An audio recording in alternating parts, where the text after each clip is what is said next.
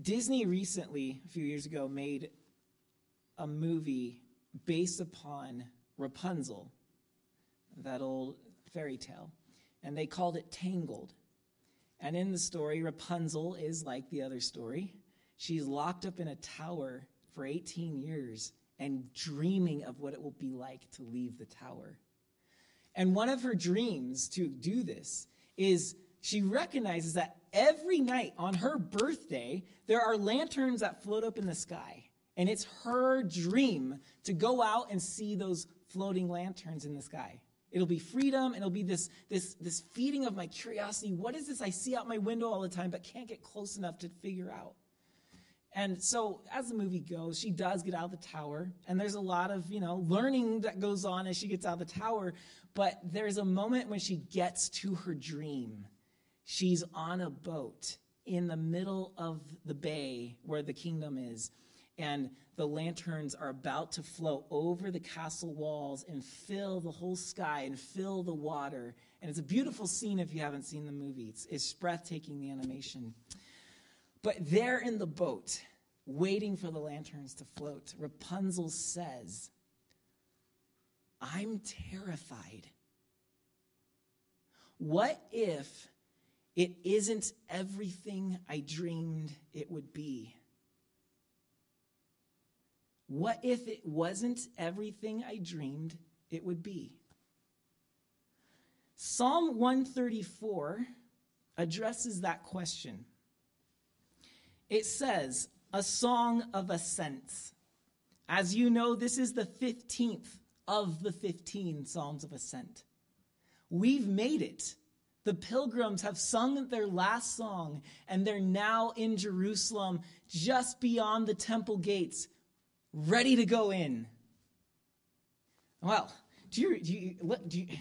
have you considered this journey we've been on? We started this before the coronavirus outbreak. A lot can change as you climb the mountain of God, yeah? Back in Psalm 120, we saw step one. Step one was saying no to the world and yes to God. Our journey begins when we say yes to God. Step number 2 was walk. And that's where it's not rocket science to ascend the mountain of God and to walk with God. When you say yes to him, you take one step. Well, keep taking steps. That's what this whole journey is about. It's walking. Don't stop. Don't settle for the hills in which the psalmist is tempted for. Keep walking. Psalm 122 is step 3. That was worship. I was glad when they said to me, "Let's go to the house of the Lord." So step 3 reminds us where we're headed and the joy that's there, that this whole thing is a walk of worship. Step 4, Psalm 123, showed us grace. Man, when you get tired, when you look at the size of that mountain, grace is going to get you up that. Not your strength, not your bootstraps, grace. Psalm 124 was step 5, and there we saw help. Our help is in the name of Yahweh. You'll have moments when you're not sure where your salvation is going to come from. Never look anywhere else but God. And in the psalm, we see that the psalmist himself breaks in and says, "Hey, repeat with me now. God is our help." And there will be times when we need each other to say, "Look to God. He's your help."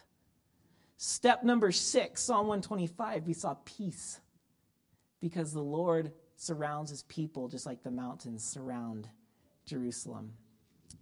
Step 7, Psalm 126, we saw laughter. This is not the martyr's path. Oh, some people may get killed for their faith, but you do not have to suffer or hate life to be on this path. God is a God of laughter, and laughter is sometimes the best mark of spirituality. This path has laughter, along with the helps. Step number 8, Psalm 127, we saw work. Yep, there's work in the Christian life, but work is not what I do, it's how I participate in what God is doing. And so we saw that in that psalm. Step 9, 128, was satisfaction. This journey will satisfy you. Step number, I'm losing count. Are we on 10? 129. Step 10 was grit. There are times when it's going to hurt. Faithfulness is grit. But grit doesn't come from my self-determination. Grit comes from knowing I'm held in God's grip. Then in Psalm 130, we saw the step of hope. When we sink and despond, there's nowhere else but God. His hope in him will pull us out. We need hope to keep going. Hope is looking forward. And so we keep our eyes on the mountain, and it will keep us even when we sink in the slough of despondency. Psalm 131, that step reminded us that we are contented in Christ. This is a path of contentment. Psalm 132, rest. That rest is where God's throne is, and when we meet him there, we rest. Psalm 133, step number 14, unity. We had a little detour there. Unity in this psalm, unity in Ephesians last week. Because when brothers and sisters walk together and sing these songs and pray these prayers on our way to the mountain of God, it unifies us. And there's no other way to make it. There's no cowboy hero wrestling all the evil on his way up on his own. And everyone says, you are the hero, bow down. There's none of that in the Christian path up the mountain of God. It's his people unified. That's where the strength lies. That's where God has given us each other. And then finally, step number 15, Psalm 134, the final one, a song of ascents says, by the way, step 15 is going to be blessing. It says, come, bless Yahweh, all you servants of Yahweh who stand by night in the house of Yahweh. Lift up your hands to the holy place and bless Yahweh. May Yahweh bless you from Zion, he who made heaven and earth. What if it's not everything I dreamed it would be? This psalm is inviting us to come and bless Yahweh. Why? Have you ever had a dream like Rapunzel, perhaps? Maybe it was a little more ambitious or bigger or more spiritual, but have you ever had a dream and worried that when you get there, it's not going to be everything you hoped it would be? Have you ever wondered, what will it look like when I get to the top? Especially when the journey is as long as this journey up the mountain of God. These 15 steps have been long. And you're about to take the final step, and you're there, and you're wondering, what if I spent my whole life climbing this mountain to find out that, like the other dreams in my life, it was deflating, it was disappointing, that it let me down? See, dreams can deflate us. Desires can disappoint us. And goals can let us down. The psalmist is aware of this. The psalmist wants us to know in these words, come, bless Yahweh. He wants to assure the shy pilgrim, the one who's terrified to find out that everything I did was for naught, to come and realize you won't be disappointed. Just come and see. See, here's how we deal with the threat of being let down, of deflation and disappointment. Sometimes we find it's easier to stay down than to be let down. You understand? Sometimes it's easier just to avoid what could be out there, even the joys, because it's just easier to stay where you are than to experience hurt or disappointment. It's easier to stay down than to be let down. So many people will never climb the mountain. They will stay at the bottom. They will look up at it and say, why don't you just tell me what it was like and I will believe? I don't have to go up there, do I? I'll stay down because I'm afraid that I get up there and I'm going to realize, man, I wish I invested more of my life in sports and entertainment or in these hobbies and possessions. So that's one way we handle life. You know what? Let's just keep God close enough that I don't have to really be let down at all or ever. Other responses are, let's climb up. Let's just see what's there. And then we get to the top and we're panting and we've got the blisters and we get sunburned and we're like, oh my goodness. Ooh, look at the city. Tours over here, $10 plus tips. Let's go see this tour. They're going to take us around all the hot spots of the city, and they'll probably explain the whole temple system to us. And like, yeah, let's take the tour of Jerusalem. And so you take the tour. The tour ends, and you get all the pictures, and you see all the sights. And then they let you out in the gift shop, and you say, ooh, souvenirs. And oh, there's a mall here. Let's buy Jerusalem t-shirts, or I scaled the mountain, or 15-stepper. And you got all your paraphernalia, and you're like, ooh, let's buy souvenirs for people down there too. And then, what's that smell? Oh, street falafels, street shawarma. Oh, I've heard this restaurant's got great reviews on Yelp. Let's go check it out. And so the pilgrims are doing everything but entering the temple itself. And how often is that us, that we've made the journey? And yet, something holds us back from actually pressing in, because part of us fears, you know what? Maybe God isn't that grand. Maybe it's better to be distracted than disappointed. And so we make church a hobby. Or we like to get all the spiritual stuff in our lives we can get, but we never take the Psalms invitation to come and stand in the house of God and lift up our hands and bless him. You see, that's what Psalm 134, these short 3 verses are doing, is they're saying to all the pilgrims who might be distracted by the sights and smells of Jerusalem, don't think this is enough. Don't stop yourself short. Don't be at a 5-star restaurant, eat the appetizer and say, wasn't that great? Let's go home. Get the full course. So come, bless Yahweh. All you servants of Yahweh, come, lift up your hands and bless him. It's an invitation. Finish your journey. So we look at it. We look at how it's encouraging us.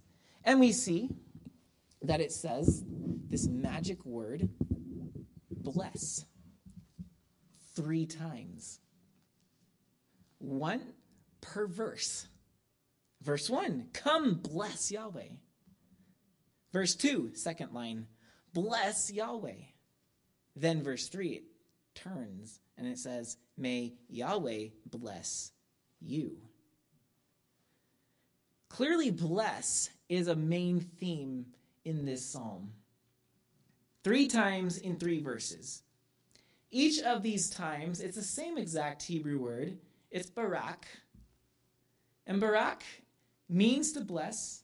Now, what happens is when you bless God, you're praising him. That's what it means for a human to bless God. So one of the meanings of this Hebrew word is to praise. But the primary meaning of this word, look it up, it's fascinating. The primary meaning of this word, barak, is to kneel down. It also means to bless. And I think that you can perhaps picture what is being said here. It's saying when you do this,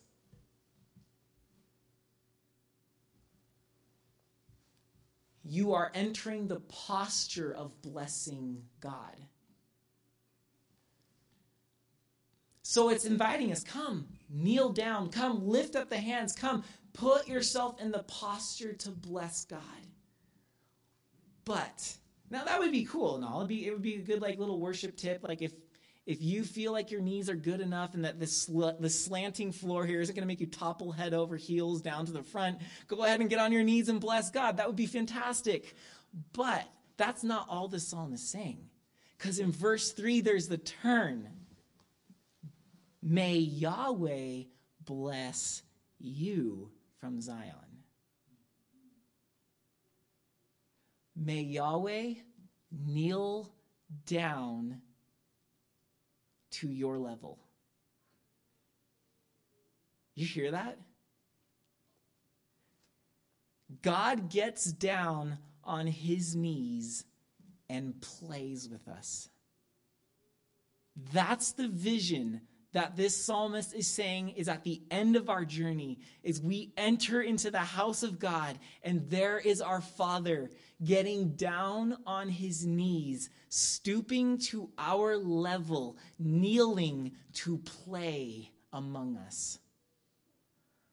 Oh, that's such a beautiful picture of what God is doing. God is not up there saying, all right, you made it, but he's distant. You got to shout really loud, or make sure you make your coins clatter in the tithe box so that he notices, or make sure that you give a really good sacrificial animal and that the priest barbecue it just right so that God's nose gets your attention.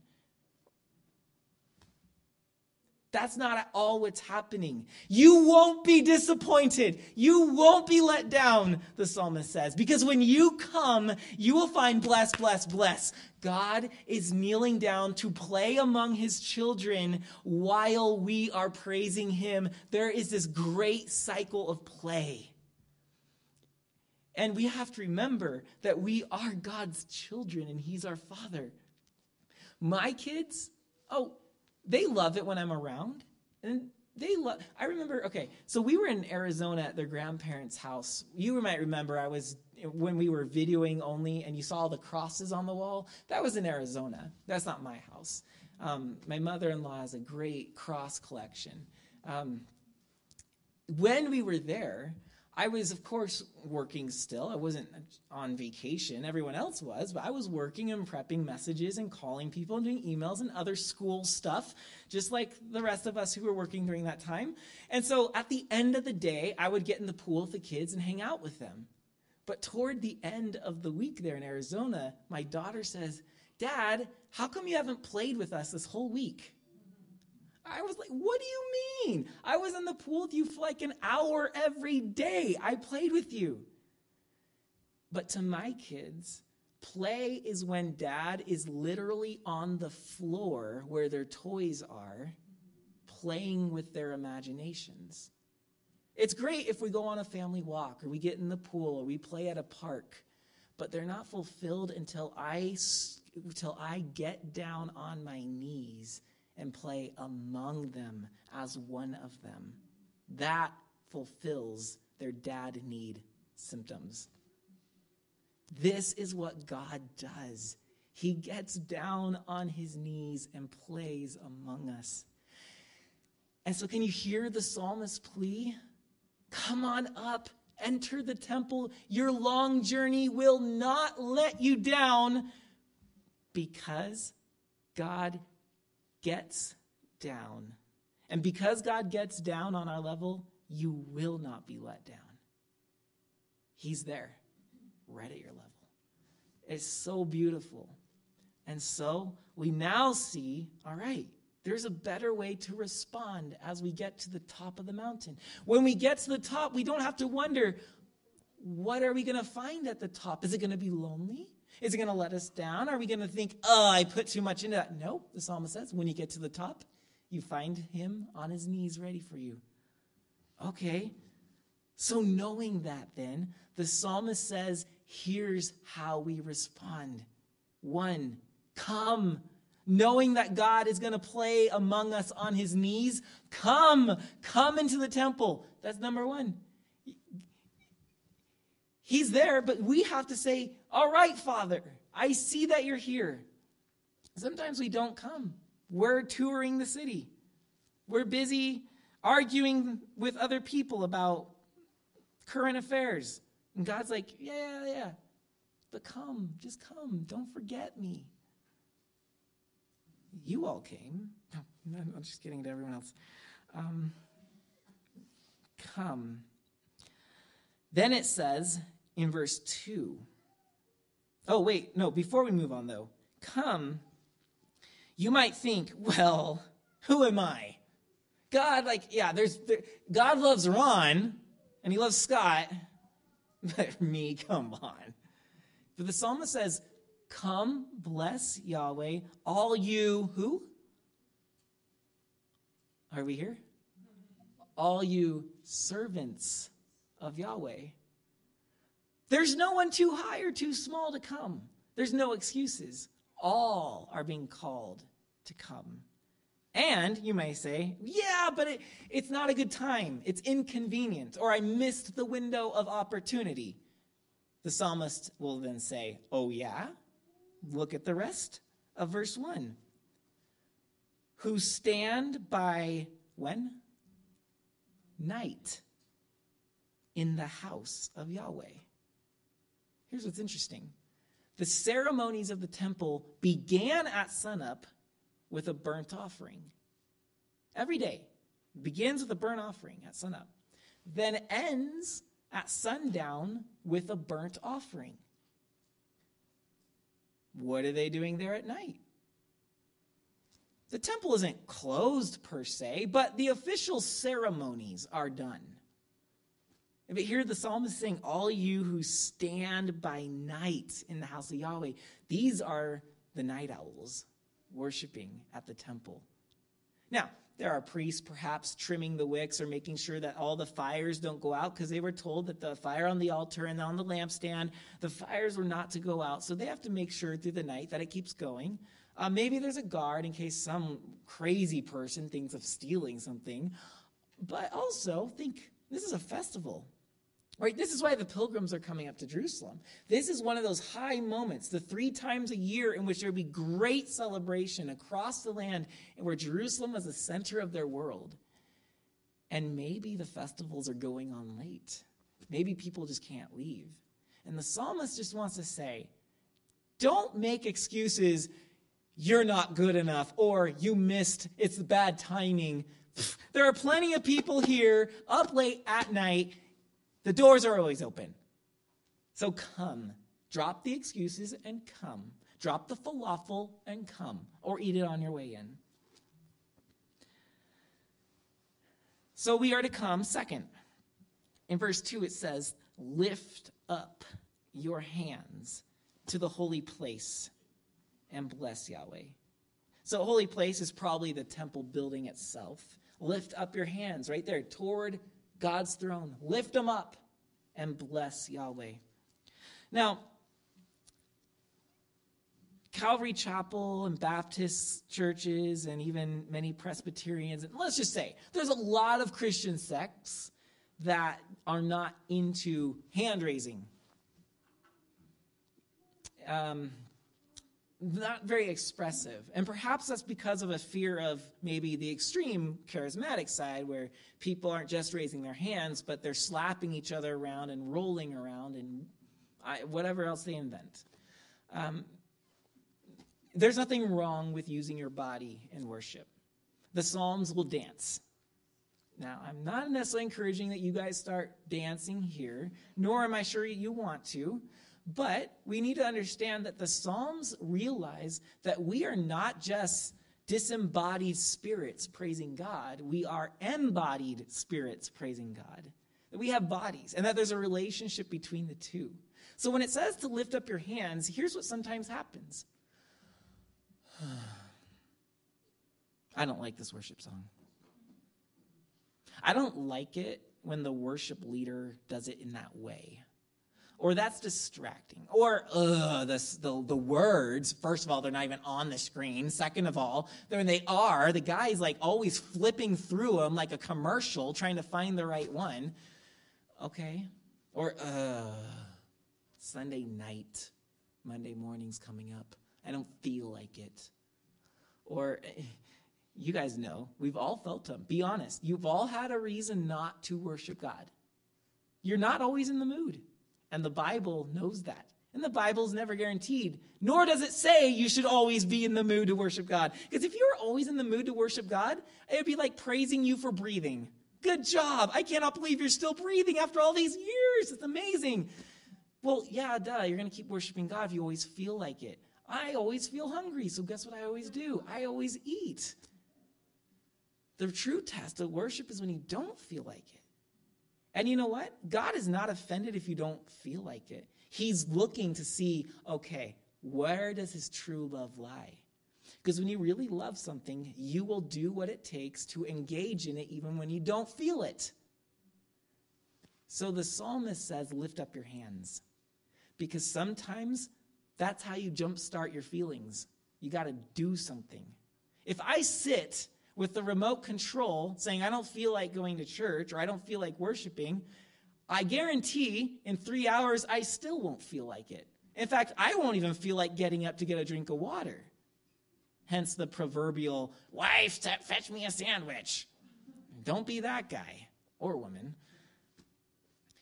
You have to do something, and sometimes the heart will follow. So the psalmist says, come. Okay, you're there. You're like, but I'm so tired. I just climbed that whole mountain, and I listened to him, Billy Bob, complain the whole time. I know. Just put all that aside, drop it, and lift the hands. And then before you know it, you're in it. Maybe you feel it, maybe you don't, but you're at least there and you're participating. So the psalmist says, come. That's better than staying down in the valley. And lift up your hands. That's better than saying, ooh, but it's so much easier to take a tour of the temple. Do we have to go in there and actually do everything? Lift up your hands. Then third, come, lift up your hands and bless Yahweh. So, of course, as we've seen, then is the act of blessing. So it's praise. It's praising him. That's what it means to bless him. How do you bless him? You say, you are good. You are faithful. That's blessing God. Now, thanking him is thanking him for things he's done. You gave me feet to climb up this mountain. You've given me friends to be unified with on our journey. You've given me your word.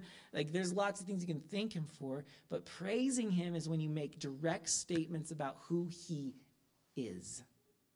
Praise is therefore far more intimate than gratitude. And often when you say, let's praise God, some people, and totally well-intended, but they'll start throwing out technically what's thanks.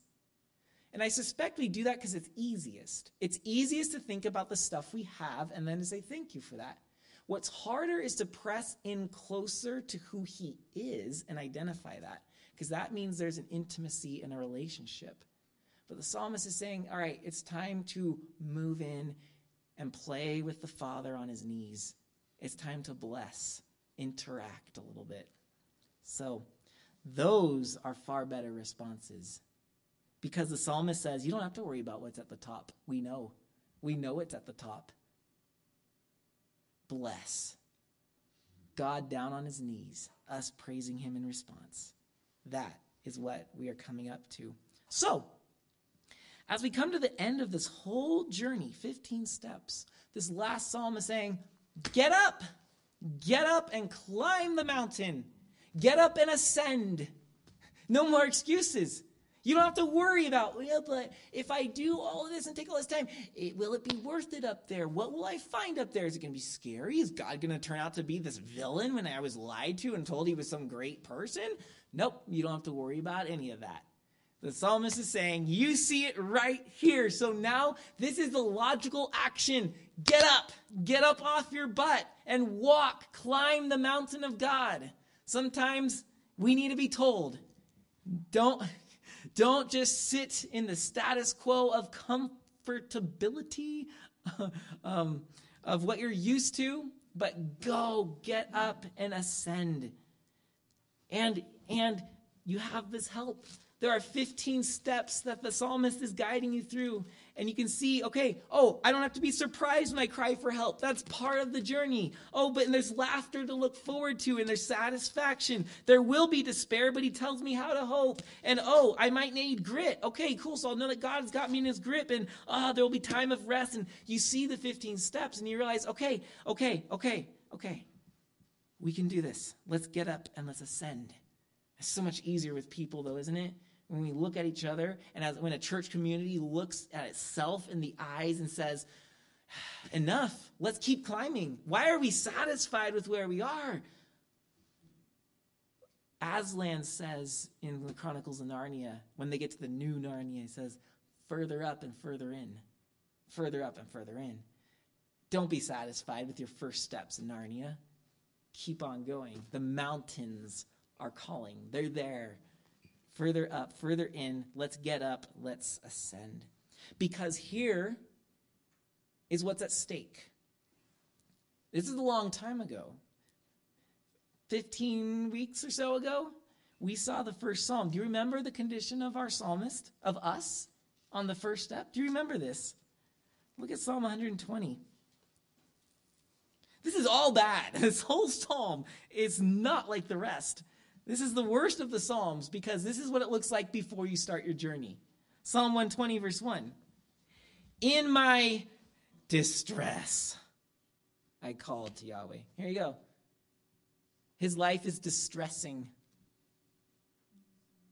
It goes on. Deliver me, O Yahweh. This is verse 2. Deliver me, O Yahweh, from lying lips, from a deceitful tongue. Everyone around me has got this awful mouth. Verse 3.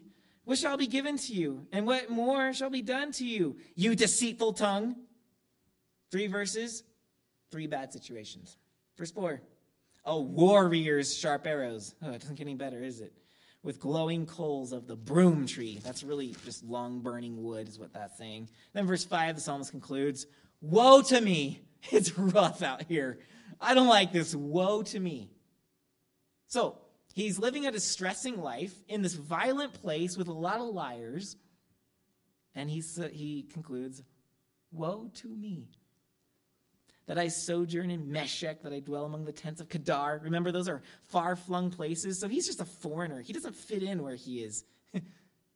Christians, you feel that way, don't you? You sure shouldn't feel like you fit in everywhere.